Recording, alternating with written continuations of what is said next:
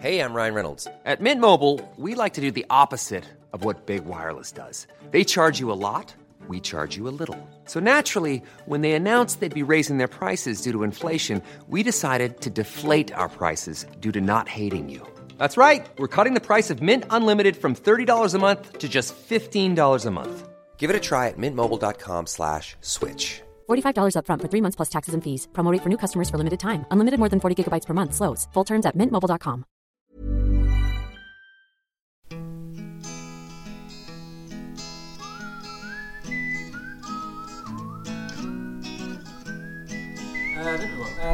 Ja, du lyssnar på avsnitt 19 av 24 frågor. En intervjupodd från Ny till 24 och Acast, och jag heter Carl Anders Lindahl. Dagens gäst är inte bara en av de yngsta ledamöterna i riksdagen. Han har också gjort en kometkarriär inom Vänsterpartiet. Han är dalmasen som blev toppolitiker. Hemskt stort välkommen säger jag till Daniel Riazat. Välkommen hit. Tack så mycket. Det var lite svårt att ta sig hit idag. Ja, det är statsbesök så att vägarna är avstängda. Men vi snackade lite där. Du sa att du åkte tunnelbana. Får du inte åka tunnelbana? Jo, det är klart att jag får åka precis vad jag vill. Men det finns vissa säkerhetsåtgärder som Säkerhetspolisen har föreslagit för vissa ledamöter. Ett fåtal i riksdagen. Och jag vill inte gå in i detalj kring dem, men jag är i alla fall en av dem, så att därför finns det lite små regler kring, eller rekommendationer kring hur man ska ta sig till olika platser. Men nu är du här i alla fall, så då tycker jag vi kör igång. Absolut. 24 frågor.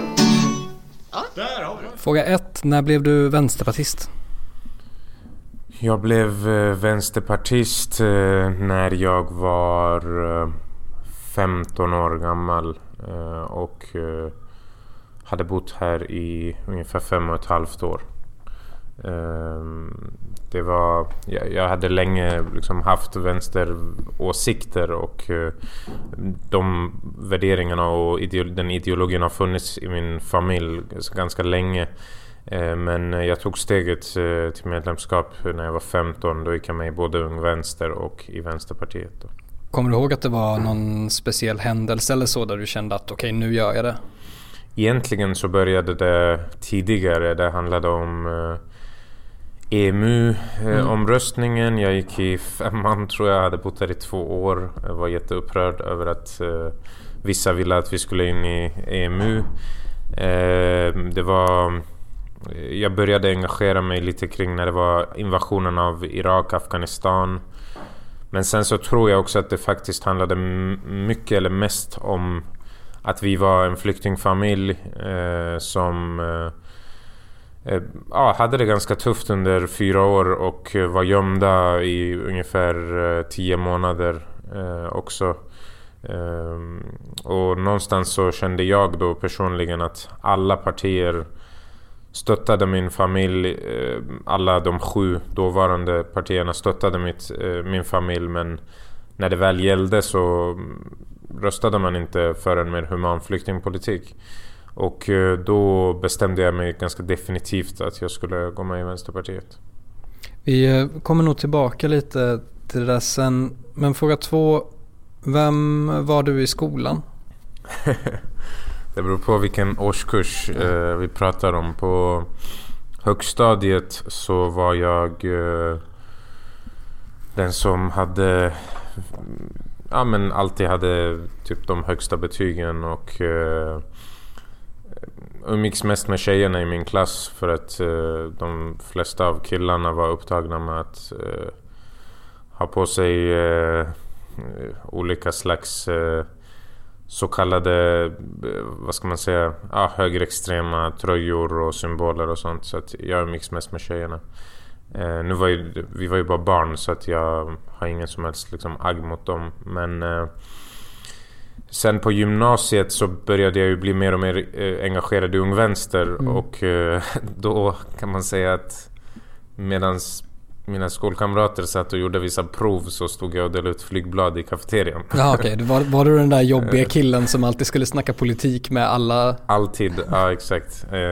Alla mina lärare Med varenda människa jag mötte i princip så snackade jag bara politik. Jag har aldrig tänkt på det faktiskt, men det måste ha varit jobbigt för vissa. Ja, jag kan tänka mig. Speciellt de lärare som var borgerliga. Det har varit extra jobbigt. Vi var inne på det lite innan. Fråga 3. Ja, men när du var i 14-15 års åldern så gjorde du och några kompisar en ganska intressant resa hit till Stockholm. Kan du berätta mer vad det var som hände? Ja, min familj hade ju fått uppehållstillstånd, liksom, det var klart. Men samtidigt så fanns det många andra som inte hade uppehållstillstånd. Och speciellt så handlade det om en kille då som jag kände som berörde mig extra. Eller jag kände inte han från början, men genom gemensamma vänner lärde jag känna honom. Han hette Adel. Han kom hit som ensamkommande, fick inte uppehållstillstånd. Och togs in till förvar också då, för att skickas tillbaka. Och då anordnade hans klasskompisar plus jag och några till då, lite olika demonstrationer. Men då i samband med en av demonstrationerna här i Stockholm så bestämde vi oss också för att gå till riksdagen. Och för att helt enkelt gå och lyssna på en migrationspolitisk debatt. Och som du vet så röstar man ju, alltså i riksdagen funkar det som så att när man ska rösta igenom lagstiftning så debatterar man dem ungefär strax innan man ska rösta om dem, eller åtminstone samma dag eller dagen innan som högst. I alla fall så var det väldigt många viktiga punkter. Vi tog oss till riksdagen, vi satte oss i åhörarläktaren. Jag och en annan vän då förstod ganska snabbt att alla partier röstar liksom emot det vi tycker kring olika migrationslagar. På vissa punkter så var Miljöpartiet liksom helt okej. Vänsterpartiet var de enda då som vi ansåg röstade enligt vad vi tyckte. Och då ringde jag även upp flera riksdagsledamöter, för att när min familj var gömda och det var demonstrationer till stöd för min familj, så som sagt så kom alla möjliga riksdagspartier, höll tal på våra manifestationer och uttryckte sitt stöd för en human flyktingpolitik. Så då gick jag till dem. En av dem är faktiskt landshövding idag. Han heter Kenneth och landshövding i Värmland om inte jag är helt fel. Jag ringde han och så sa jag till honom att jag skulle vilja träffa dig utanför riksdagen. Träffade honom utanför riksdagen, utanför Riksgatan 1. Det visade sig då att han skämdes ganska mycket, men han, vad ska man säga, han sa att du vet ju hur det är med partipiskan. Och då sa jag till honom att liksom, tack för allt du har gjort för min familj, men jag kan inte ha respekt för en person som pratar på ett sätt under en demonstration och sen går och röstar på ett annat sätt. Och jag gjorde lika med några andra personer då. Och det var ganska kort därefter som jag blev liksom ännu mer engagerad i Vänsterpartiet. Har du tagit med det nu? För nu sitter du själv i riksdagen och partipiska är någonting som även du behöver tänka på. Hur ser du på det? Alltså helt klart är det ju så att man som utomstående inte alltid känner till all praxis som finns i riksdagen. Självklart. Här så handlar det snarare för mig om att man säger en sak till folket för att få deras röster och sen gör någonting annat. Och det är ju ganska vanligt inom politiken, det är inget ovanligt. Men just i det fallet handlar det om liv och död. Det handlar om människor som kan skickas tillbaka till döden. Och för mig så blir det hyckleri. Och jag skulle aldrig någonsin, och jag vågar påstå att man kan gå in och kolla varenda fall, jag skulle aldrig någonsin göra på det sättet. Jag tycker inte att det är värdigt liksom, demokratiska politiker att ljuga på det sättet. Jag tänker att man kan få väldigt mycket mer respekt av att säga vad man tycker, även om det skulle gå emot mina värderingar, liksom vad någon annan tycker. Men att jag är lite mer inne på det att liksom hellre veta vart jag har mina motståndare än att de ska dölja vissa saker liksom, för att stå en nära. Men den här ilskan du kände på åhörarläktaren, alltså man kan ju vara väldigt arg när man är i tonåren på allt möjligt, men kan du känna samma ilska även nu för tiden? Har den funnits kvar? Jag skulle säga att den här myten om att man blir mindre liksom radikal eller vad man ska säga när man blir äldre, det är verkligen en myt. Jag personligen blir ännu mer liksom berörd utav det som händer med dagens migrationspolitik än vad jag blev då när det gäller min egen familj. De som står mig nära vet liksom hur jobbigt det verkligen var under den tiden där Socialdemokraterna tillsammans med övriga partier stängde gränserna, och där stod vi, liksom ett antal människor, försökte hjälpa till så gott vi kunde. Många liksom eldsjälar som gjorde verkligen allt de kunde för att ge människorna på flykten fristad. Samtidigt som dörrarna stängdes, familjer splittrades, människor utvisades. Alltså det har tagit hårt på mig, absolut. Och det fortsätter att göra det eftersom den politiken inte har förändrats. På det sättet är det ganska jobbigt. Jag kan bli ganska känslomässigt berörd rätt ofta. Liksom, för att jag går in i frågorna ganska djupt och personligt. Kan det finnas en nackdel att bli väldigt känslomässigt engagerad? Det kan finnas en nackdel på så sätt att man, vad ska man säga, att man ibland känner att att man ibland känner att okej, nu orkar jag inte göra det här längre. Men samtidigt så är det som också har gjort att jag gör det jag gör. Alltså jag skulle aldrig ha, tror jag i alla fall, ha varit här om inte jag hade haft liksom känslor involverad också. Sen betyder det inte att man fattar beslut utifrån känslor. Beslut ska fattas utifrån liksom, beroende på vad det är för ämne, utifrån forskning, vetenskap, utifrån logik liksom och annat. Men självklart så är ju känslor också ibland involverade kring, vad ska man säga, vetenskapliga beslut.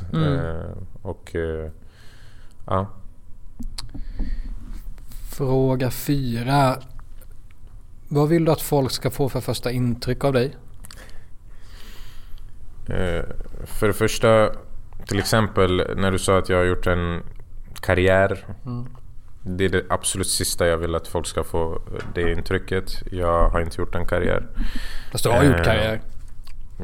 Politik är inte ett yrke och då kan man inte göra en karriär liksom, utan det jag har gjort är att jag har fått förtroende utav våra medlemmar att representera mitt parti. Och det skiljer sig från att liksom bli befordrad inom ett företag. Och det brukar vara väldigt noga mot journalister speciellt. Men jag skulle vilja säga att det första intrycket, alltså att jag är ganska principfast men ändå liksom går att snacka med.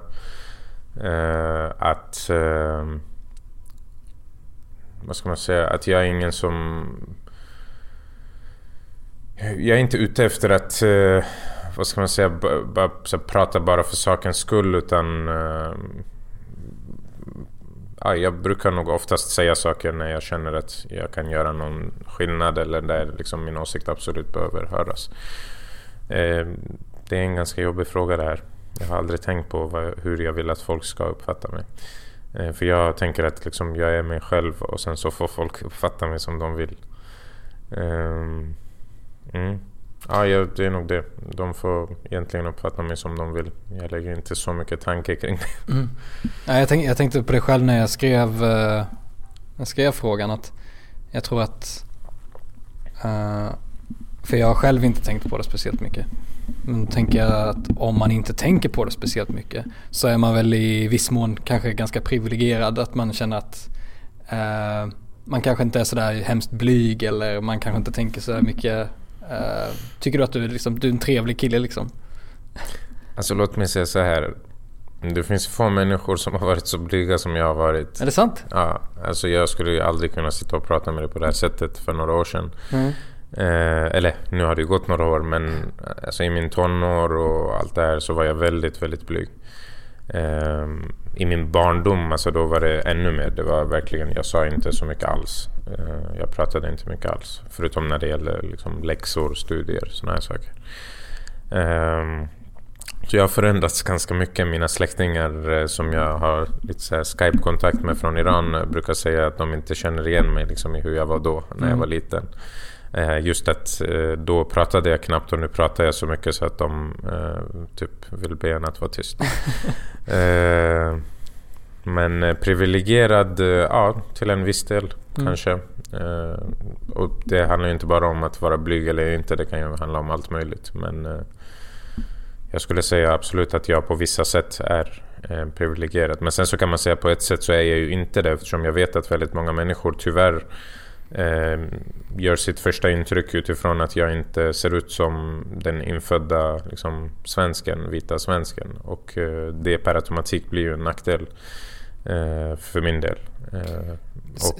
Ja. Ser du det på folk? Absolut. Mycket mer vanligt idag än vad det var när jag gick med, liksom, blev politiskt engagerad. Idag så ser jag det på ett helt annat sätt och i en helt annan omfattning än vad jag gjorde då. Då var det på något sätt så att, alltså inte inom mitt parti på det sättet, men då var det åtminstone så att folk som kanske tänkte så, för jag menar fördomar har alla, det är inte det jag är ute efter, det har även jag. Men då var det på så sätt att man inte sa liksom allting.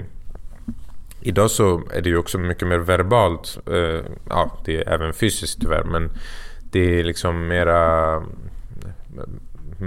man får höra det och se det på ett helt annat sätt. Och jag skulle säga att den största anledningen till det är också att ett visst parti blev invald till Sveriges riksdag, att många fick liksom som en ryggdunk, så här, fortsätt, gör som du vill. Ja. Och nu kanske du kommer säga att de inte är här och kan försvara sig, men nej, det är inte Sveriges Radio det här. Nej, jag tänkte säga det är ingen av oss som blir utsatta av dem är heller med när de brukar prata skit om oss. Så att. Fråga 5. Vi har inte hunnit längre än så, vad kul. Fråga 5. Hur ofta händer det att du ångrar något du sagt eller skrivit? Ganska sällan faktiskt. Låt mig tänka. Alltså så här, i Vänsterpartiet så vi har ju inte jättemycket pengar och liksom supermånga sekreterare som kan sitta och skriva allting åt oss och allt det här. De gör ett fantastiskt jobb, men mycket skriver vi ju också själva. Ibland så, jag menar, ska man få hjälp ibland med vissa mediala grejer eller så kan det ju hända att man ja, men man gör ett utkast och sen så sitter det några tjänstemän också och kikar och kanske ändrar lite och allt där. Och då har man väldigt mycket att göra, kan det ju såklart hända att så här, något ord man egentligen inte vill ha med slinker in någonstans. Men jag skulle aldrig säga att jag har ångrat liksom, vad jag har sagt eller skrivit. Det tror jag inte. Jag har aldrig tagit bort någonting från sociala medier. Jag har aldrig liksom nej, jag har aldrig gått ut och bett en journalist att eller liksom att ändra hela andemeningen i det jag har sagt eller någonting sånt. Nej. Så fråga 6. Vilken var den senaste boken du läste? Den senaste boken jag läste handlade faktiskt om demokratisk konfederalism, som är en bok av Abdullah Öcalan, ledaren för Kurdistans arbetarparti PKK, och översättningen då på svenska som jag läste senast. Jag har läst den på engelska tidigare också, men nu var det den som, ja, det var den som jag läste. En riktig page-turner.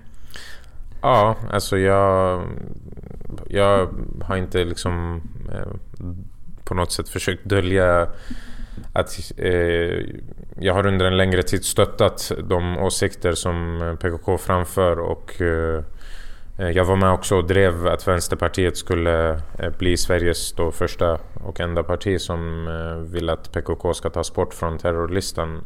Och för mig som också kommer från Mellanöstern och är socialist, så känner jag att många av de åsikter som framförs kring demokratisk konfederalism och från Abdullah Öcalan är ganska överensstämmer med de åsikter jag har om, ja, men att människor kan leva sida vid sida, att vi ska, ja, socialism, feminism, antirasism, antikolonialism, många sådana saker som tas upp, liksom ekologism och allt det här. Sen så som parti så tar vi ju inte ställning för, vad ska man säga, någon annans politik på det sättet, utan det är mer att vi kräver helt enkelt att de tas bort från terrorlistan.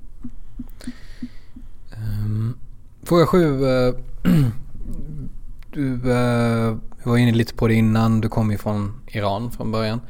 Kommer du ihåg ditt första minne av Sverige, alltså första intrycket? Ja, det gör jag faktiskt. Första minnet var ju faktiskt att jag vaknar upp vid gränsen och alltså jag ligger och typ halvsover i bilen då som ska smuggla in oss till Sverige. Och låg du i bakluckan då? Eller? Nej, då låg jag i... Jag har faktiskt legat i bakluckan också, men det var inte då. Nej. Då låg jag liksom bara i baksätet. Jag hade inte ens någon handling, alltså alls. Jag hade ingenting. Jag hade inte ens ett falskt liksom, pass, ingenting. Och då vaknade jag precis när bilen stannade vid kontrollen på Öresundsbron. Och jag fattar ju inte vad som händer egentligen. Så att jag börjar på persiska säga liksom grejer till mamma så här, vart är vi och så vidare. Och då har den här snubben redan liksom, alltså vi har öppnat fönstret, eller chauffören har öppnat fönstret och kontrollanten står där och kollar in i bilen och jag börjar snacka på persiska liksom. Och det är ju ganska suspekt. Så min mamma bara liksom försöker så snällt hon kan bara be mig att hålla tyst.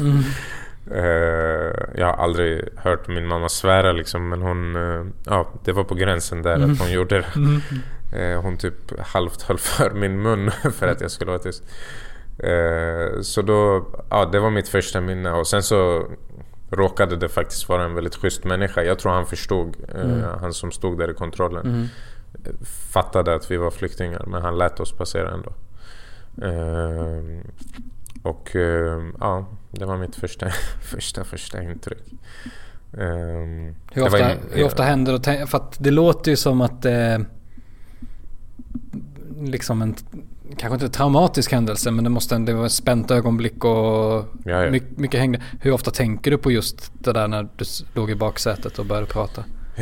Jag tänker på det speciellt när det kommer till liksom dagens debatter kring migrationspolitik och de ensamkommande som kommer hit idag, och även andra, alltså flyktingfamiljer och andra skyddsbehövande. Så tänker jag väldigt mycket på den delen, och också att pappa var ju ifrån oss i 4 år liksom. På grund av just hur migration, vad ska man säga, flyktvägarna ser ut till Europa. Han blev tagen helt enkelt på vägen. Jag kan inte gå in på detaljer, men då, och vi var ifrån honom i 4 år. Ungefär lika lång tid som det tog oss att få uppehållstillstånd. Så att det var 4 jobbiga år. Men det som blev ljuset var ju liksom alla människor som ställde upp för oss. I princip hela Falun ställde sig liksom bakom oss. Hade ni någon kontakt med din pappa under den tiden? Till och från. Vi visste inte alltid vart han var. Men till och från hade vi det. Oftast var det så att han ringde när han kunde. Men han fick liksom förflytta sig till olika platser hela tiden. Och nej, det var jobbigt. Speciellt men när man är barn så är det ju, det blir extra jobbigt, eller vad man ska säga. Men det var såklart även jobbigt för min pappa, för att jag hade åtminstone mamma och min syster. Pappa var själv. Och man såg det på honom. Alltså när han kom till Sverige efter 4 år när han smugglades till Sverige efter 4 år, så såg han 20 år äldre ut än vad han var när vi lämnade honom liksom. Hur kändes det att se honom då? Jag var ju fruktansvärt glad liksom när jag såg honom, men det var jobbigt alltså just på grund av att man såg hur mycket han också hade tagit skada ut av hela det här. Fråga 8 känns lite som att du redan svarat på, men vilken fråga är det du brinner allra mest för? Det där är ganska komplicerat. Man skulle kunna tro att det är flykting- och migrationspolitiken, men För mig så är det egentligen inte sakfrågorna som är det viktigaste, utan det är liksom ideologiska, visionära. Jag tycker det saknas. Vi snackar alldeles för mycket sakpolitik i Sverige. Vi pratar alldeles för sällan liksom ideologi. Och det är ju en strategi enligt mig från högern också, för att när det kommer till ideologi så är en majoritet emot dem. Men det är när de går in på sakfrågor som folk kan börja liksom, där vissa kanske inte tänker på helheten utan går in på bara sakfrågor som kan gynna dem. Och det är även en strategi från Sverigedemokraterna. Men för mig så är ju de kanske fyra viktigaste frågorna. Den ena handlar om såklart migration och flyktingpolitik. Den andra handlar om antirasism och liksom antikoloniala strukturer. Tredje handlar om det utrikespolitiska och även då skolpolitiken. Självklart, den är egentligen nummer 1, för jag tror att allt börjar liksom i skolan. Så att skolpolitik och utbildningspolitik överlag. Och det är därför jag jobbar med det också. Fråga 9. Vi var inne på det lite innan. Du vill inte kalla det för karriär. Fine. Men det har ändå gått rätt fort. Eller hur? Vad är det? Du är 26? Ja. Och du sitter i riksdagen. Är det lätt att tappa bort sig själv när man kommer till Stockholm och man sitter i riksdagen och allt med vad det innebär, tror du? Jag tror det beror på vad man har för... alltså hur man är som person, vad man har för ideologi, värderingar. Hur mycket man blandar sin ideologiska och värderingsmässiga liksom kompass med sin privata, alltså sitt privatliv. För mig så skulle jag absolut inte säga att jag har tappat min kompass, men egentligen är det inte upp till mig att avgöra, utan upp till liksom de som har röstat på mig eller de som känner mig,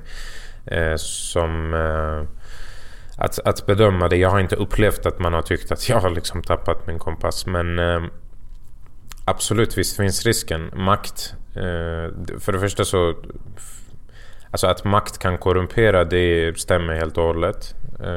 Det kan korrumpera väldigt många. Men jag tror inte att den kan korrumpera alla. Och dessutom när det gäller Stockholm så kan jag bara säga att när jag var yngre så älskade jag att komma till Stockholm. Alltså det var verkligen höjdpunkten. Malmö och Stockholm, det var liksom det. Jag åkte varje lov, Malmö eller Stockholm. När jag blev liksom lite äldre i tonåren och kunde åka själv utan mamma och syrran och allt det, så var det också liksom med vännerna till Stockholm. Nu drar vi till Stockholm. För att det var stort, det fanns mer grejer att göra än hemma i Falun. Nu så efter 3,5 år i riksdagen så kan jag säga att jag längtar hem varje dag, alltså varje vecka när jag ska hem till Falun. Och tycker att det är ganska jobbigt att vara i Stockholm. Inte jobbigt, alltså jag älskar det politiska liksom, men även om det är jobbigt ibland, men alltså den här stressen som finns i Stockholm, och i mångt och mycket liksom att människor inte är lika personliga just för att det här är en större stad. Det är svårare att liksom komma nära folk på ett sätt. Förutom i vissa förorter. Så ja, det gör att jag längtar hem till Falun.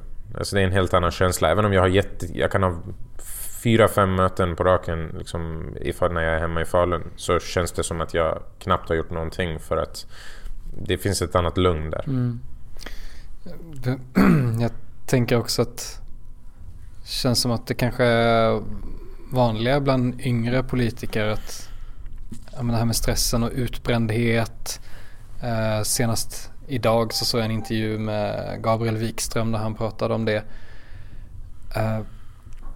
Varför tror du att man kan hamna i den, vad säger man? Är det en fällan eller vad man ska säga? Självklart är det så att många liksom hamnar i den situationen. Och jag tycker det har varit fantastiskt faktiskt att Gabriel pratade om det här. Alltså att han dels som minister, alltså det blir ännu svårare faktiskt om man ska vara ärlig som minister att säga något sånt, för att en av anledningarna till varför jag tror att många politiker inte pratar om det är för att de tänker att folk ska liksom sätta ett streck över dem och tänka att okej, nu är den här människan körd som politiker, nu kan vi inte räkna med den längre i framtiden heller. Och det kan till och med i vissa partier, vet jag, där jag har hört liksom från andra partier där det används mot den personen i ett konkurrenssyfte, liksom att man vill ta dennes plats. Och självklart ska det inte vara på det sättet. Vem som helst kan egentligen hamna i den situationen. Och när det gäller unga så tror jag det handlar mycket om att man vill visa att man är liksom lite duktigare, och därför vill man göra mer saker. Och det gör att man, hur kul man än har, så hamnar man i en situation där man tar på sig för mycket grejer för att just visa att okej, bara för att jag är ung så betyder det inte att jag är sämre än er. Men jag ser ju också väldigt många äldre som blir alltså som inte är unga, som går i väggen och som får utmattningssyndrom.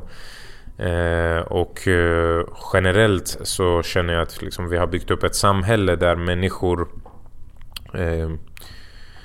det har blivit någon slags robotsamhälle, individualistiskt samhälle där alla ska liksom gå till sina jobb, sköta sina jobb, jobba så mycket du kan. Och det blir på något sätt alltså vi har inte tid att vila på samma sätt. Vi har inte liksom tiden att göra det som vi vill, eller allt blir liksom stressmoment helt plötsligt liksom. Även saker som man kanske skulle njuta av innan blir stressmoment. Och det är liksom en osund samhällsstruktur, och det är inte bara i Sverige, men jag upplever generellt att det finns att det här problemet gör också att många människor går i väggen.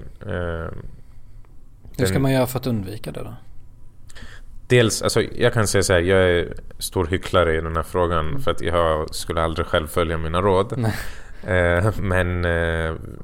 Men jag är å andra sidan ganska medveten om att jag är hycklare kring den frågan, och jag skulle säga man ska inte ta på sig för mycket uppdrag. Man ska inte se livet som bara någonting som går ut på att arbeta, jobba, liksom allt det här.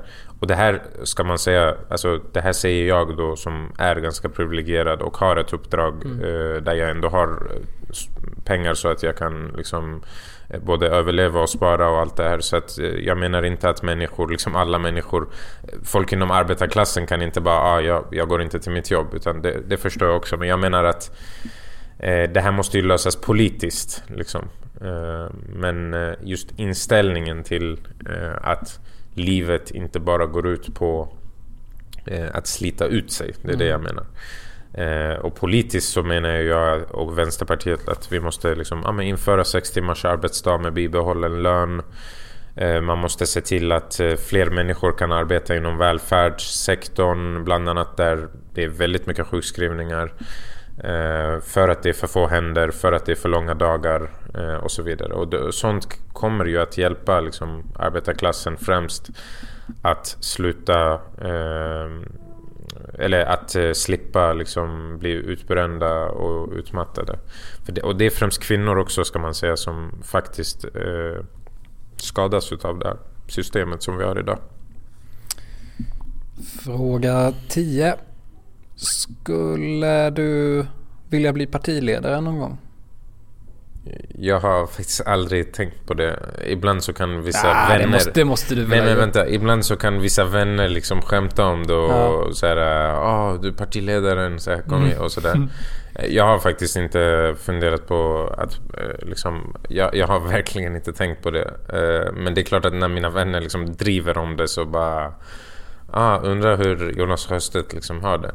Sen så kollar man på hur han har det och hur alla andra partiledare liksom, deras situation. Och jag förstår ärligt talat inte hur de orkar. Alltså det är ju väldigt liksom, det är väldigt jobbig situation som de är i, på så sätt att alltså bara om vi tänker på det liksom praktiska, fysiska, att ta sig till så många platser hela tiden, ständigt.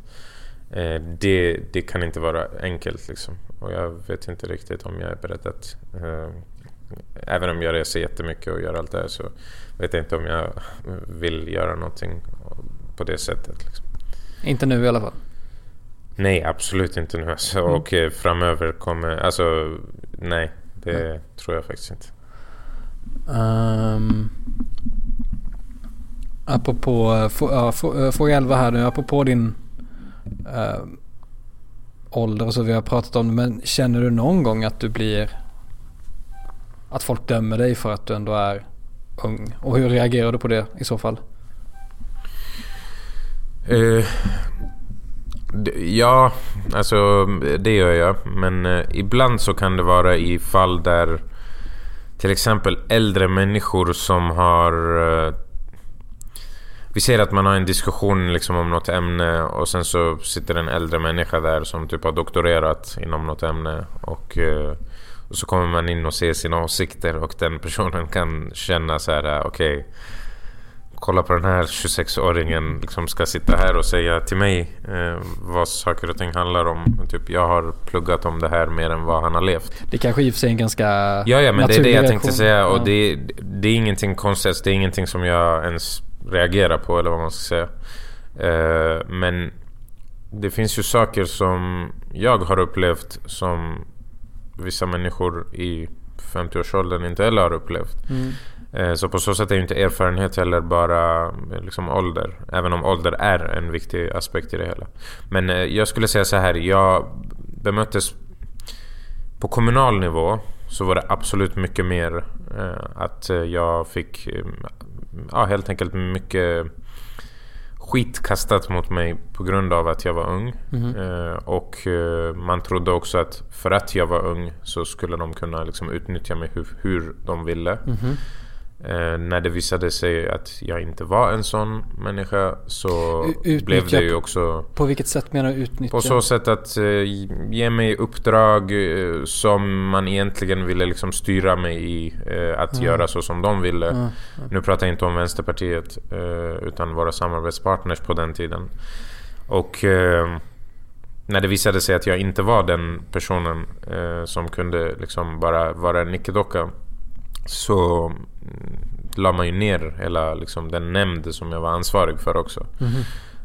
Och jag skulle nog säga att en väldigt stor majoritet i vår kommun vet också att det var av den anledningen och inte att jag hade gjort någonting fel.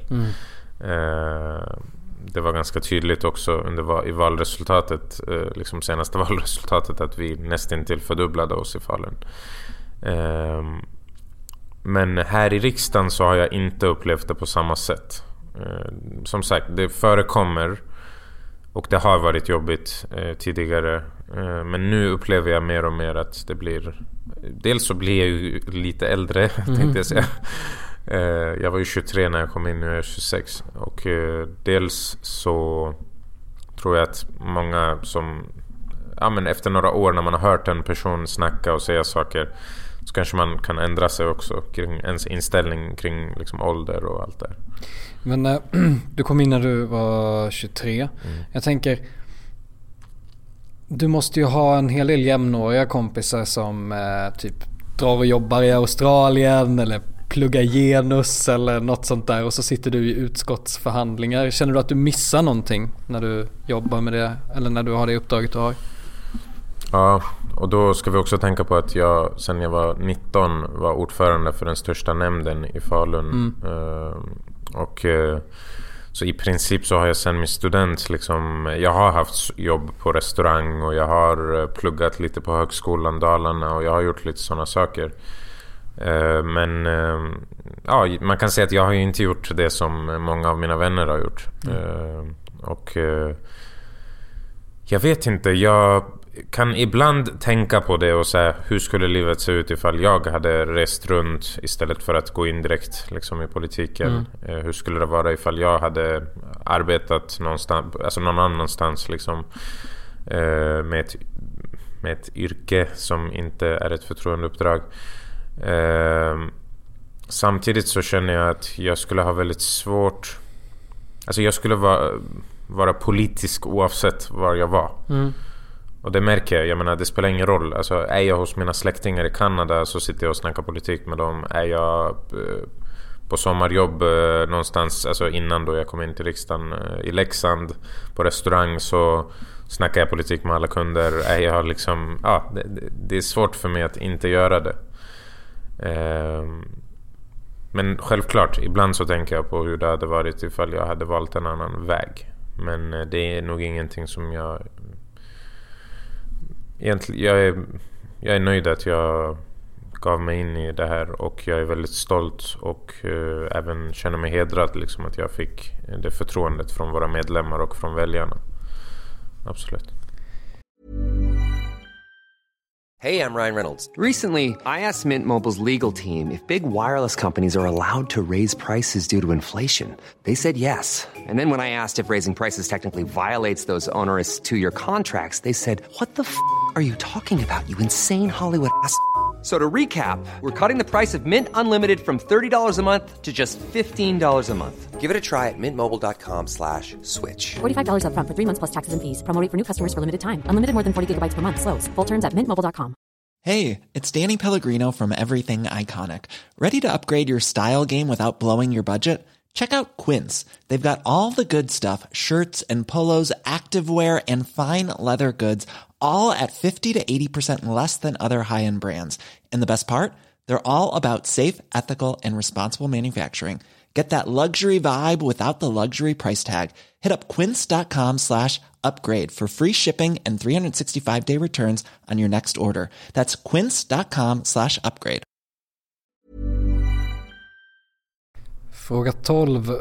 Vilken politisk motståndare har du störst respekt för? Störst respekt? Mikael Svensson sitter i utbildningsutskottet för Moderaterna. Han är faktiskt en motståndare som jag har väldigt mycket respekt för. Varför? I riksdagen. Varför han är en person, han är en självständig människa som tänker liksom själv. Sen så följer ju han visserligen också sin partipiska. Men han är fortfarande en person som jag har väldigt mycket respekt för att han slutar inte liksom lyssna bara för att jag är vänsterpartist och liksom han är moderat, utan man kan ha väldigt vettiga samtal i utskottet bland annat, där han lyssnar och där han till och med ibland liksom håller med en, och han har alltid haft respekt för mig. Jag har sett att liksom han har alltid visat respekt för oss på den andra politiska sidan. Nu ska jag säga att de andra har inte varit liksom otrevliga i utbildningsutskottet heller. Alltså bland de demokratiska representanterna. Men han är den som ändå jag har känt att jag har störst respekt för bland alla politiska motståndare. Kul, shoutout till Mikael Svensson i Moderaterna. Alltså, fråga 13. Vad är det svåraste du vet? Alltså generellt? Ja. Någonting du tycker liksom i vardagen som du tycker är sjukt svårt? Det är svårt. Okej. Ja, men det kan jag säga. Det svåraste är nog att i och med att jag har det uppdrag som jag har, så innebär det också att jag får träffa väldigt många människor som jag inte vill träffa. Och då pratar jag inte bara om liksom människor som typ så här, jag gillar socialism och de säger att de gillar kapitalism, utan de menar människor som i princip ifrågasätter att jag ens finns i det här landet. Och det finns också sådana personer liksom på väldigt höga uppdrag som talmansposten bland annat. Och det måste jag säga har varit det jobbigaste sen jag kom in i riksdagen, och som jag tycker är väldigt jobbigt. Det är att befinna sig i samma liksom husbyggnad som dem. Att känna liksom, ja, jag känner ett obehag. Det är inte så att jag är rädd, absolut inte. Men jag känner ett obehag över att rasismen har normaliserats så pass mycket i vårt land att sådana personer helt enkelt befinner sig i Sveriges högsta beslutande organ och ifrågasätter grundläggande demokratiska liksom värderingar i mångt och mycket. Och därmed också min existens ibland liksom, men också främst att jag är just här, och inte bara jag utan väldigt många av mina vänner och släktingar och liksom allt. Så att det är väldigt olustigt. Händer det någon gång att när du vaknar på morgonen och du ska till riksdagen att det liksom knyter sig lite i magen eller sådär? Ja, alltså jag har ju bott i samma byggnad. Jag flyttade ju en gång från en lägenhet för att jag var granne med Mattias Karlsson. Vi var de enda som bodde i den byggnaden. Jag kände inte alls att det gick liksom att bo kvar där, eftersom det var... Ja, jag vet i vilka kretsar de här människorna umgås, och det är inte sådana kretsar jag vill ska stå i min trappuppgång. Nu så bor jag också i en annan byggnad liksom med Sverigedemokrater, fast det som är skillnaden är att det bor väldigt många andra också. Men jag kan säga att jag känner obehag över att till exempel komma till kammaren och Björn Söder är talman. Det känner jag absolut att det är liksom väldigt obehagligt. I början så var det ju så att det var verkligen, jag har inte heller liksom sagt herr talman eller så någon gång, men alltså då var det verkligen så att man stod uppe i talarstolen och bara kände att man ville spy i princip. Och det känner jag fortfarande idag, men man blir lite härdad efter ett par år liksom som man har suttit där. Men den känslan finns kvar, absolut. Fråga 14. Hur tror du att det går i valet? Jättesvårt att säga. Jag tror faktiskt att det kommer bli en socialdemokratisk ledd regering, tror jag. Jag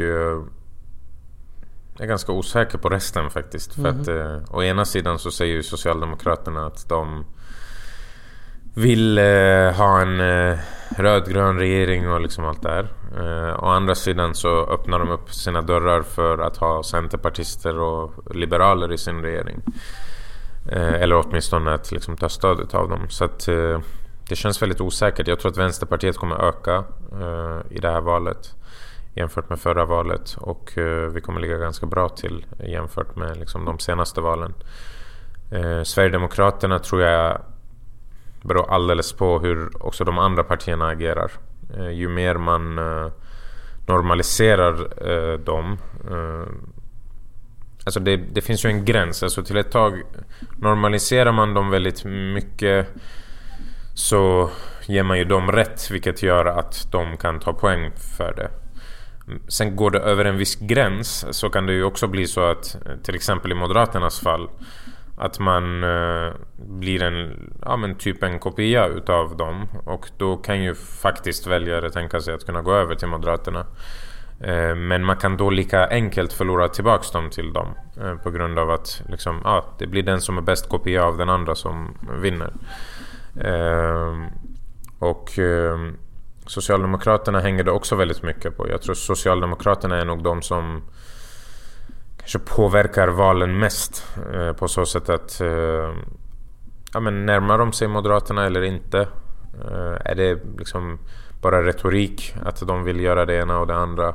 Sånt påverkar ju mycket. Vi såg när Göran Persson tog det för givet att han skulle vinna och slutade liksom vara den socialdemokrat som många förväntade sig att han skulle vara, mera liksom åt vänster, så förlorade han ju på det.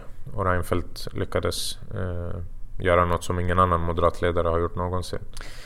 I många andra länder, Frankrike, Storbritannien, Spanien och så vidare, så pratar man om en slags vänstervåg, och era systerpartier går väldigt bra. Ni står och stampar lite i opinionen. Varför har vi ingen vänstervåg i Sverige på samma sätt, tror du? Generellt så måste man säga att norra Europa har varit lite svårare än södra Europa. Med undantag då i Island kanske då, som där vi faktiskt har fått en vänster liksom premiärminister faktiskt då, som är vänsterpartist, som vi är väldigt glada över. Och det har några olika anledningar. Jag tror dels att vi har haft en väldigt mycket starkare socialdemokrati i Sverige än i de flesta andra länderna. Visst, alltså Socialdemokraterna har varit starka i hela Europa, men i Sverige så har det varit ändå någonstans frontfiguren för socialdemokratin i världen, skulle jag säga. Det gör ju såklart jobbet svårare för oss, även om Socialdemokraterna idag inte ens är liksom, alltså, vi kan inte ens prata om vänster, utan nu menar jag att de är inte ens socialdemokrater längre. Men det gör jobbet svårare. Men sen så är det inte alltid andras fel heller. Alltså vi måste ju själva ta på oss och vara självkritiska till varför vi inte har lyckats nå ut till folket på ett annat sätt. Vad består den självkritiken av? Den självkritiken sen tidigare har varit bland annat att vi till exempel har varit för dåliga på att säga saker vi har fått igenom. Vi har ju varit en del utav liksom det tryck mot socialdemokratin som har lett till många framgångar alltså i Sveriges välfärdshistoria. Vi har varit liksom, vi vann EMU-omröstningen i princip ensamma som vänsterparti. Alla andra partier var emot oss. Kapitalet var emot oss, liksom alla var emot oss, ändå så vann vi. Vi har varit lite för dåliga på det och på att visa det liksom. Och visa mera självförtroende, visa att vi faktiskt är ett parti som inte bara pratar, vi är inte liksom de som bara står vid sidan och snackar, utan vi kan faktiskt vi skulle kunna ta över liksom regeringsmakten om det så blev imorgon liksom, om väljarna ville det. Och det har vi nog visat också bland annat genom hur mycket vi har fått igenom i budgetförhandlingarna. Vi har ju fått igenom mer än vad liksom Miljöpartiet som sitter i regeringen har fått igenom. Så att någonstans är det en blandning av allt. Sen så personligen så tycker jag också att den mediala liksom bilden har ju inte heller alltid hjälpt oss. Och då menar jag att väldigt mycket, alltså väldigt många ledande liksom ledarskribenter och allt det här har ju också ganska ständigt, och de är dominerande liksom högerkrafter som ständigt har försökt sprida en bild av oss som inte stämmer. Det totalitära, eller vad är det du... Ja, precis. Alltså att man ständigt, så fort argumenten liksom tar slut, så går man in i det här med att med Vänsterpartiets mörka historia och allt det här. Och det är ganska intressant för att vi har aldrig någonsin försökt dölja den. Alltså vi har aldrig försökt dölja det negativa i vår historia. Våra ledare har till och med skrivit böcker om det. Man har liksom pratat om det i intervjuer. Man har sagt liksom allting väldigt öppet. Till skillnad från till exempel Moderaterna som till och med skrev om sin partihistoria liksom för att kunna få mer acceptans för den. Men det är klart att det gör det svårare. Alltså har du i princip liksom hela den mediala eliten i form av olika ledarskribenter och så emot dig, så blir det svårt. Men samtidigt så är det något vi har lärt oss, det är ju också att vi kan inte bara skylla på sådana saker heller, för att en sån som Bernie Sanders blev knappt insläppt i media fram till liksom 3 månader innan valet i USA. Och han lyckades ändå bygga upp också ett förtroende bland människor som gjorde att människor tittade kritiskt på sådana liksom artiklar, på sånt som kom ut liksom, som var fake news egentligen om honom. Så att vi har nog mycket att lära oss av sådana slags liksom, politiska figurer kring hur de har fått sitt förtroende. Och sen vara mycket en större del utav folkrörelserna. Så vi anser ju att vi är ett folkrörelseparti. Vi vill liksom vara en del utav olika slags feministiska miljörörelser, antirasistiska rörelser, alla möjliga sådana rörelser. Och det har vi varit i mångt och mycket, men vi måste liksom vara det ännu mer på lokal nivå, kanske på olika håll. Och sen, jag tycker personligen vi har gjort väldigt mycket bra. Alltså kollar man just alltså om vi går tillbaka till flyktingfrågan,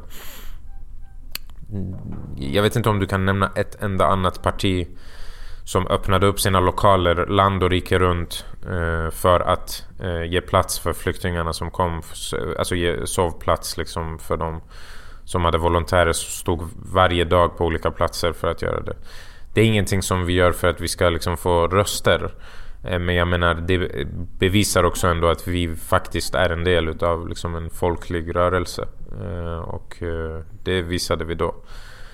Och det visar vi även i andra sammanhang som är antirasistiska sammanhang. Fråga 15. Du är en av få riksdagsledamöter som inte har telefonnummer på riksdagens hemsida. Varför? Det är för att jag har rekommenderats av Säkerhetspolisen att inte ha det. Så kan du, för du pratade innan om att du ringde Kenneth och sa ett och annat. Kan du sakna det att inte kunna ha den? Nej, alltså människor kan nå, alltså jag lovar att man kan nå till mig liksom betydligt enklare än till man kunde, eller som man kunde till ledamöter för 15 år sedan. Man kan ringa till riksdagens växel och söka mitt namn, så kommer de att koppla det till mig. Man kan mejla mig, man kan Facebooka, Twittra, Instagramma, till och med Snapchatta till mig. Så det går alldeles utmärkt. Fråga 16. Du vill inte skaka hand med SD i riksdagen. Varför inte? För mig så är det här inga liksom vilsna så här väljare som bara har råkat gå på någons lögner liksom, utan det här är människor som företräder den absolut mest organiserade rasismen i Sverige. Och det är någonting som i sig ifrågasätter, som jag sa tidigare, mig och många andra människors liv i det här landet. Det vill säga att vi ska liksom få vara här och leva här. Och det är ingenting som jag känner att jag har blivit vald till att sitta här och gulla med. Utan snarare så har jag blivit vald på ett mandat som går ut på att jag ska vara konsekvent i min antirasism. Och för mig så, jag dömer inte människor som skakar hand med dem. Det betyder inte att man håller med dem. Och vi vet speciellt i Sverige liksom, så är det så här någon slags hets kring det här med att skaka hand. Det verkar vara något väldigt heligt. Men för min del, och jag vet för andras del som utsätts för rasism, så är det någonting som som känns helt enkelt som en självklarhet. Men det grundar väl sig i någon slags tanke om, jag vet inte, någon slags fair play eller någonting. Du köper inte det? Nej, det finns ingen fair play. Alltså det är inget demokratiskt parti, så att jag ser ingen anledning att liksom skaka hand med dem. Alltså det är inget demokratiskt parti. Det spelar ingen roll liksom, i vilket val man blir invald. Man blir fortfarande inte ett demokratiskt parti. Lika lite som andra partier som har varit liksom nazistiska och blivit invalda var demokratiska partier. Alltså någonstans så finns det en gräns för mig. Och jag menar absolut att hela liksom det här med fair play-snacket, som egentligen är strunt, har lett till normaliseringen utav dem också. Det är inte bara i det politiska man har normaliserat dem. Man har även normaliserat dem på så sätt att man har gett dem plats som de inte förtjänar. Till exempel ideella organisationer som bjuder in dem till panelsamtal. Näringslivsaktörer som bjuder in dem till och med till liksom, vad ska man säga, middagar och resor för att påverka dem att rösta på ett visst sätt inom vinster i välfärden-frågan. Då har du inte bara normaliserat dem politiskt, du har normaliserat dem generellt som liksom, men som vilket politiskt parti som helst. Och man har ju ingen anledning att göra det. Ingen gjorde ju det förut liksom. Och det här myten också som spreds om att men kolla, nu blev SD stora för att ingen ville skaka hand med dem och folk demonstrerade emot dem och folk ville inte sitta i samma sminkloge som dem och folk ville liksom inte släppa in dem i sina lokaler. Den visade ju sig vara ganska felaktig bild, på grund av att sen den dagen man tog och skakade hand med dem, tog in dem till debatterna, tog in dem till överallt där de inte ens hade en demokratisk rätt att vara, som i typ så här public service och andra sammanhang, så såg man ju hur pass mycket de växte på riktigt. Man sa så här, men bara vi går och säger att presentera fakta om invandringen och om rasismen, så kommer SD att sjunka. Ja, hur pass rätt fick de personerna som sa på det sättet? Inte alls.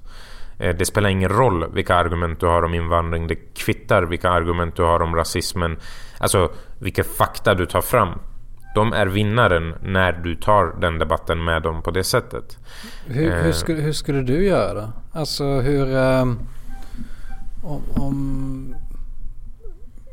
hur ska du göra för att liksom få din vilja igenom att SD inte ska vara med längre? Alltså grejen är den att när det gäller till exempel i riksdagsdebatter eller i vissa andra sammanhang som de har vad ska man säga, de har ju blivit inröstade i riksdagen ändå, så att jag kan ju inte neka till att de står i talarstolen, och det vill jag inte heller göra. Jag vill ju inte ta bort demokratin för att liksom värna demokratin. Men när det gäller i vissa sammanhang där till exempel vi ser en ideell aktör som bjuder in mig till ett samtal där SD också bjuds in, då säger jag till dem många gånger, att antingen så liksom tar ni bort dem eller så kommer jag inte. Och ibland så händer det att man lyssnar, ibland så händer det att man inte lyssnar. Det är inte så att jag alltid liksom bojkottar, för det, alltså, i dagens samhälle så är det ju inte ens möjligt längre, för att de är inbjudna till mer än i princip vad vi är inbjudna till. Du kanske till och med får veta väldigt sent att... Precis, och många gånger så döljs det liksom för att de vet att till exempel jag kommer att sätta mig emot det. Men ja, ibland så, alltså, jag tar ju skoldebatter med dem i princip varje månad och liksom många sådana saker. Så att det är inte så att jag menar att man inte alls ska ta. På sikt så absolut så kan man nog gå tillbaka, men då måste de ha försvagats ganska rejält innan man kan göra det. Men jag tror att man kan försvaga dem också genom att liksom inte ge dem mer utrymme än vad de egentligen ur ett demokratiskt perspektiv har rätt till. Fråga 17. Om du får uttrycka dina känslor för Jimmy Åkesson med 3 ord, vilka väljer du då? 3 ord. Typ sorg. Ilska. Och alltså sorg på så sätt att jag tycker synd om han. Och inte synd om han för att det är synd om han för att han typ har utsatts för någonting, utan synd för han, synd om honom på grund av att han har så jäkla mycket hat inom sig, och att han inte kan tänka 2 steg längre. Ilska för att han helt enkelt är en rasist och en rasistisk ledare. Och sen så känner jag vad känner jag mer? Ett ord till. Alltså hat är ett väldigt starkt ord. Det är liksom inte så många människor som jag hatar, men jag skulle nog kunna säga att jag hatar Jimmy Åkesson på så sätt att han, återigen på grund av liksom vad han företräder för åsikt. Åsikt. Vad för slags hat han företräder. Så det är nog de 3. Ja. Kan verka som att liksom jag inte ser personen bakom och allt det här som är väldigt vad ska man säga, som man brukar säga i Sverige. Men jag menar att man kan inte skilja på sak och person i det här fallet, utan i det här fallet så handlar det om en antidemokratisk människa som helt enkelt egentligen på sikt är ett hot mot det demokratiska systemet. Och då menar jag att man det vore väldigt konstigt om jag speciellt, som är en av dem som påverkas utav rasismen liksom i min vardag, inte skulle känna ett hat mot det.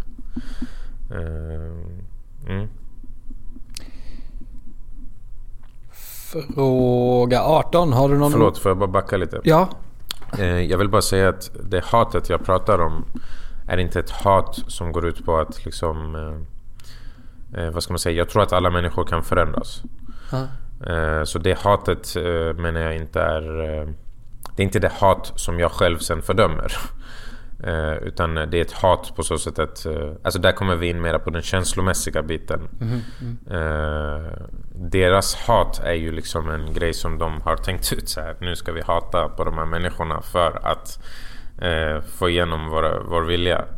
För mig handlar det om att jag hatar Jimmy Åkesson för att han har typ gjort livet svårare för oss i Sverige, och det är därför så vill jag bara påpeka. Okej. Fråga 18. Har du någon ovana du skäms lite över? Vänta, ska vi se. Har jag någon ovana? Ja, det har jag. Vilken då?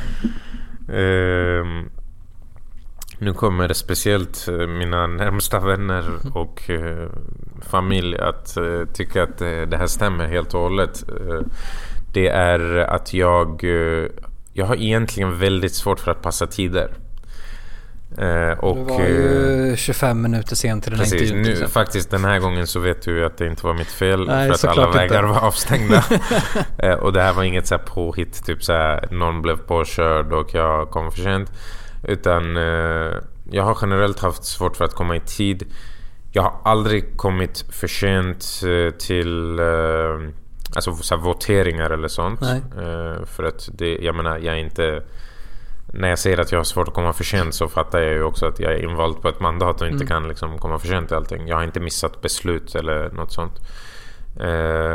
Men däremot så bestämmer jag och mina vänner till exempel att vi ska ses en viss tid. Så kan jag komma väldigt mycket senare än det. Och de flesta av mina vänner har också svårt att komma i tid. Men just de som inte har det brukar ju irritera sig på det här liksom. Ja, men det är ju irriterande om man ska sitta och vänta på någon. Jag håller med. Min pappa brukar säga att så här, det är att du inte värderar deras tid liksom, utan att du tänker att din tid är viktigare än deras. Och det stämmer ju till en viss del. Ja, alltså rent om man tänker praktiskt liksom. Men samtidigt så tänker jag att om man har varit vän med mig i 10 år så kanske man ska räkna med att jag kommer en halvtimme för sent och komma själv en halvtimme för sent. Ja, min bästa polare kommer alltid en kvart 20 minuter för sent. Så jag är ju aldrig i tid jag heller. Exakt. Men det tog ju några år innan man lärde sig det. Precis. Fråga 19. Ganska kul grej. Jag bildgooglade dig när jag gjorde research. Och då är det så att de flesta bilderna är ju på dig eller från riksdagens hemsida och sånt där. Men typ var 5:e bild någonting är en bild på dig tillsammans med Hanif Bali. Ni verkar så här, hamna i luven på varandra hela tiden. Vad tycker du om Hanif Bali? Alltså jag tycker inte speciellt mycket på så sätt att jag försöker att typ låtsas som att han inte finns i min värld. Men vad jag tycker om han är att han det är en person med väldigt mycket självhat, med alltså okej, låt mig säga så här. För mig är Hanif Bali precis på samma sätt som Sverigedemokraternas riksdagsledamöter. Exakt samma. Jag ser ingen som helst skillnad. Så kan jag säga. Skakar du hand med Hanif Bali? Jag har gjort det. Jag kollar knappt på honom längre för att jag tycker han har blivit väldigt mycket värre och väldigt mycket mer inhuman i sitt sätt att prata, speciellt senaste året. Så att visst, alltså det är inte så att jag kommer kanske någon dag att göra det, för han har ju uppenbarligen förändrats väldigt mycket åt ett håll. Kanske någon dag kan förändras åt ett annat håll.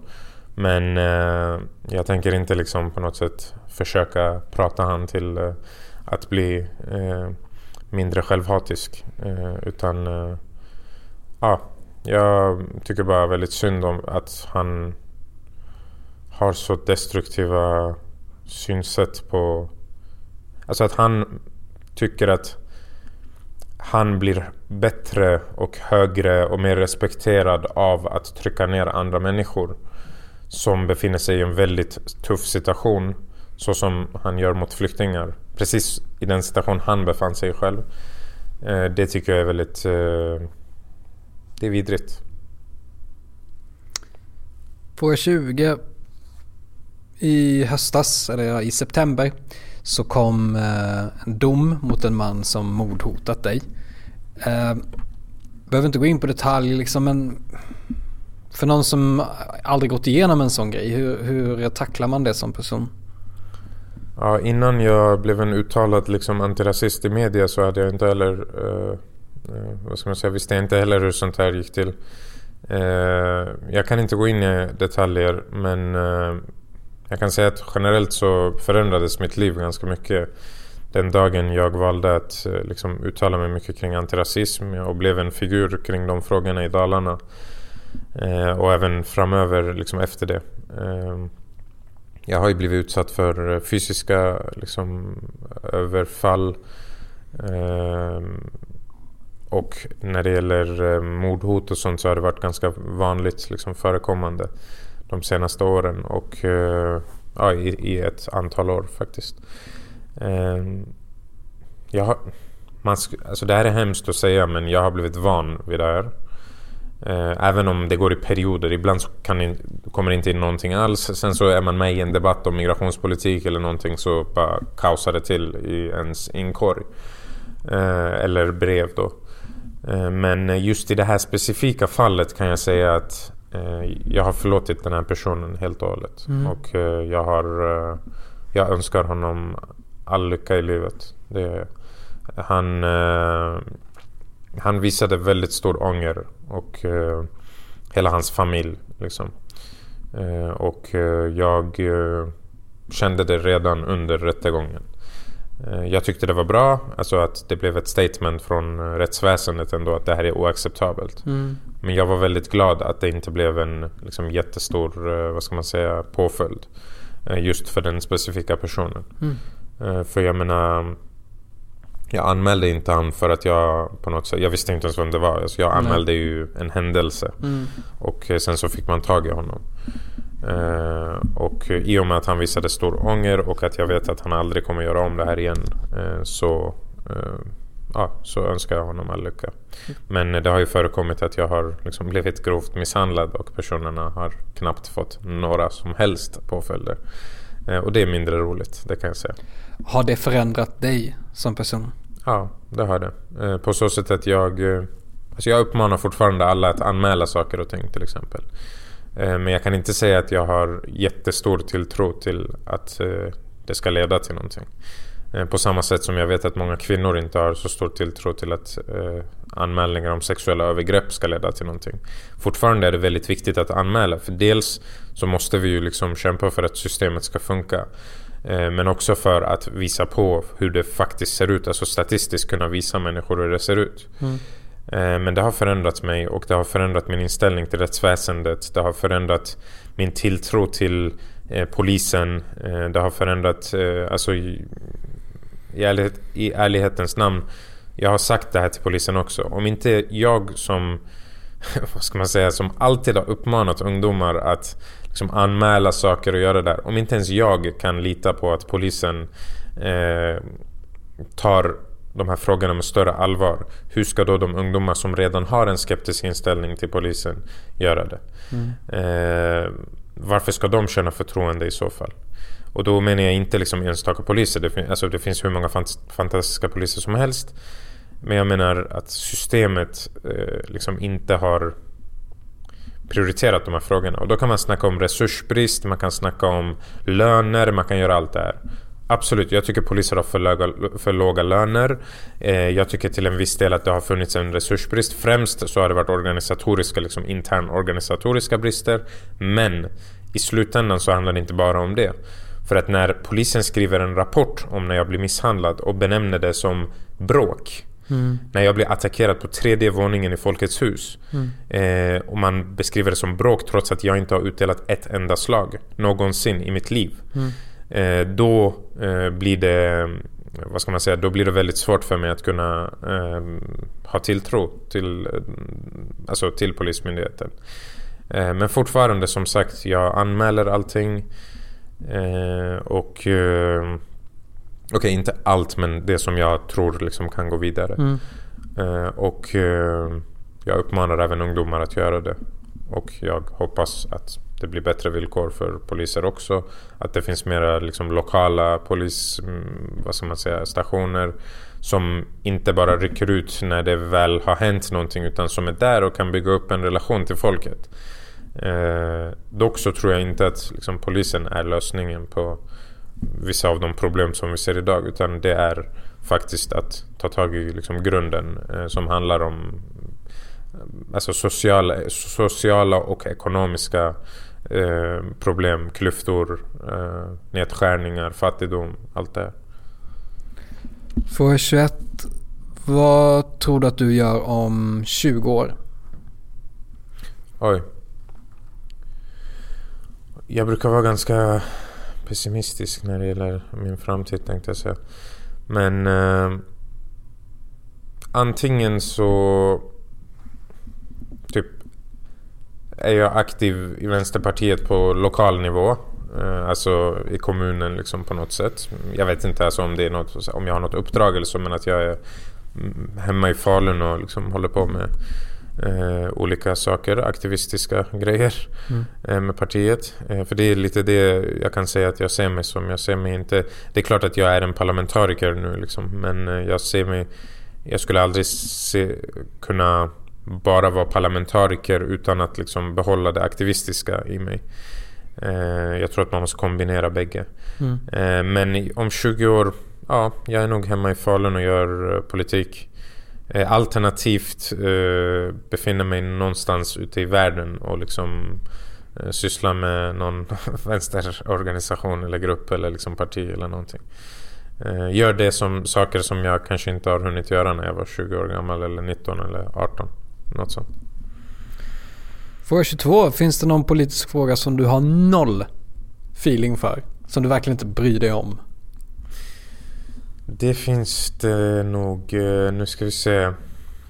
Nu måste jag tänka. Politisk fråga som jag inte har någon som helst feeling för. Alltså okej, jag tror faktiskt att jag har politisk feeling för de flesta politiska frågorna. Men det finns ju frågor som man egentligen, alltså som jag inte skulle lägga någon tid på att arbeta med. Som alltså jag ska säga, det handlar inte om intresse, det handlar om kompetensbrist, alltså att jag inte känner att jag kan. Fast det är ju ingen skam att erkänna att man inte får feeling, alltså för att det kan ju vara att man Nej men i och med att oftast så hänger det ihop, alltså har du inte feeling för någonting så går du inte heller och läser in dig på det ämnet liksom. Precis. Absolut. Men jag menar att om jag skulle läsa in mig i det så skulle jag faktiskt kunna få feeling för det, för att jag är inte, alltså jag gillar politik överlag liksom, så det spelar ingen roll. Men låt mig säga så här att till exempel så skulle jag nog ha svårt för att arbeta med okej, nu måste jag tänka lite till här. Jag skulle nog ha svårt att arbeta med vi ser ta kulturutskottet som ett exempel. Alltså okej, det är inte så att jag inte kan någonting inom det området. Det är inte så att jag tycker kultur är oviktigt. Jag tycker kultur är typ bland det viktigaste som finns i ett samhälle. Jag tror att det här kan vara det slingrigaste svaret någonsin i den här podden. Nej, ja, men det är för att helt ärligt så är jag intresserad av så pass mycket grejer så att det är svårt att hitta liksom det. Men jag kan säga så här, kultur, jag tycker det är en superviktig fråga. Jag tycker det är till och med en del av välfärden. Alltså kultur är ett begrepp som ska in i välfärden. Men min kompetens i området, förutom alltså när det kommer till skolans del i kulturen, är inte så, jag har inte liksom tillräckligt mycket kompetens inom området, och därför så är jag glad att vi har andra personer som är talespersoner inom de frågorna. Men som sagt, jag tycker det är bland de viktigaste frågorna, så det är väl typ det. Jag har lite svårt för vargjakt. Alltså så här, jag kan förstå frågan, varför det är en politisk fråga. Men när jag ser den nivå av engagemang vissa människor känner för det här, då märker jag att jag ligger ganska långt efter. Jag kan inte riktigt känna så, för jag är från Dalarna. Så det är där vargjakten utgår.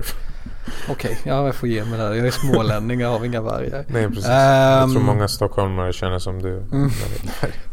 Fråga 23. Du har rätt bra skägg och du är oftast välkammad. Hur mycket tid lägger du varje morgon på att fixa dig, grooma? Okej, jag jobbar på skägget faktiskt just nu, men den är inte där jag vill att den ska vara. Men jag lägger inte så mycket tid alls på det. Jag har lagt mer tid förut när jag var liksom yngre. Inte på skägget speciellt, men alltså jag trodde på något sätt att tiden jag la gjorde att jag såg bättre ut, vilket inte alls var sant. Har du plockat ögonbrynen någon gång? Nej, det har jag aldrig gjort. Men nej, absolut inte, det har jag inte. Men jag kan säga så här, jag lägger ungefär 20 minuter per dag på typ hår, skägg, skäggoljor och lite såna här saker. Men däremot så har jag börjat liksom lära mig själv hur jag gick till barberare ett tag. Och sen så fick jag en liten present som inte bryter mot riksdagens stadgar om vad man får ta emot för presenter. Väldigt viktigt. Exakt. En sån här gammeldags blad som man använder för att raka, som de gör, alltså barberarna gör då. Så att nu har jag lärt mig att göra det där själv. Utan att skära dig. Precis. Och det är riktigt kul. Så nu sparar jag lite pengar på det där också. Men jag la ut en förfrågan på Instagram faktiskt häromdagen om jag ska behålla spara skägg och ha lite mer skägg, eller om jag skulle korta ner det. Och det blev typ 50-50 exakt. Så att jag har inte bestämt riktigt hur jag ska göra. Men först så ska jag ha lite mer skägg, sen så ska jag bestämma vad jag ska göra. Okej, fråga 24. Hur känns det nu? Det känns jättebra. Jag har ju bara sett jättelite eller hört jättelite kring den här podden. Och det känns bra att ha varit med här. Och det känns kul att komma in i det här valåret. Det kommer bli ett smutsigt valår. Jag känner det på mig. Det märktes redan på debatten idag, där man från vissa liksom beskrev en krigsbild av Sverige. Men det känns ändå roligt att få vara med och driva det som jag brinner för liksom, och som min ideologi och Vänsterpartiets ideologi. Och jag får tacka för att jag har fått vara med. Ja, men tack så jättemycket för att du ville vara med. Och jag kan ju säga redan nu att det blir ett rekordlångt avsnitt. Uppe och tickar mot 1 timme och 20 minuter. Det är ju skitroligt tycker jag i alla fall. Och du har lyssnat på avsnitt 19 av 24 frågor. Nu tar vi faktiskt några veckors uppehåll, för jag ska på lite semester. Men vi ses igen i februari, och tills dess så säger jag hej och tack så mycket Daniel Riazat. Tack själv, ha det bra.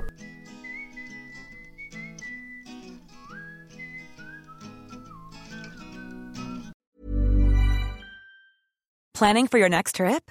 Elevate your travel style with Quince. Quince has all the jet-setting essentials you'll want for your next getaway, like European linen, premium luggage options, buttery soft Italian leather bags, and so much more. And is all priced at 50 to 80% less than similar brands.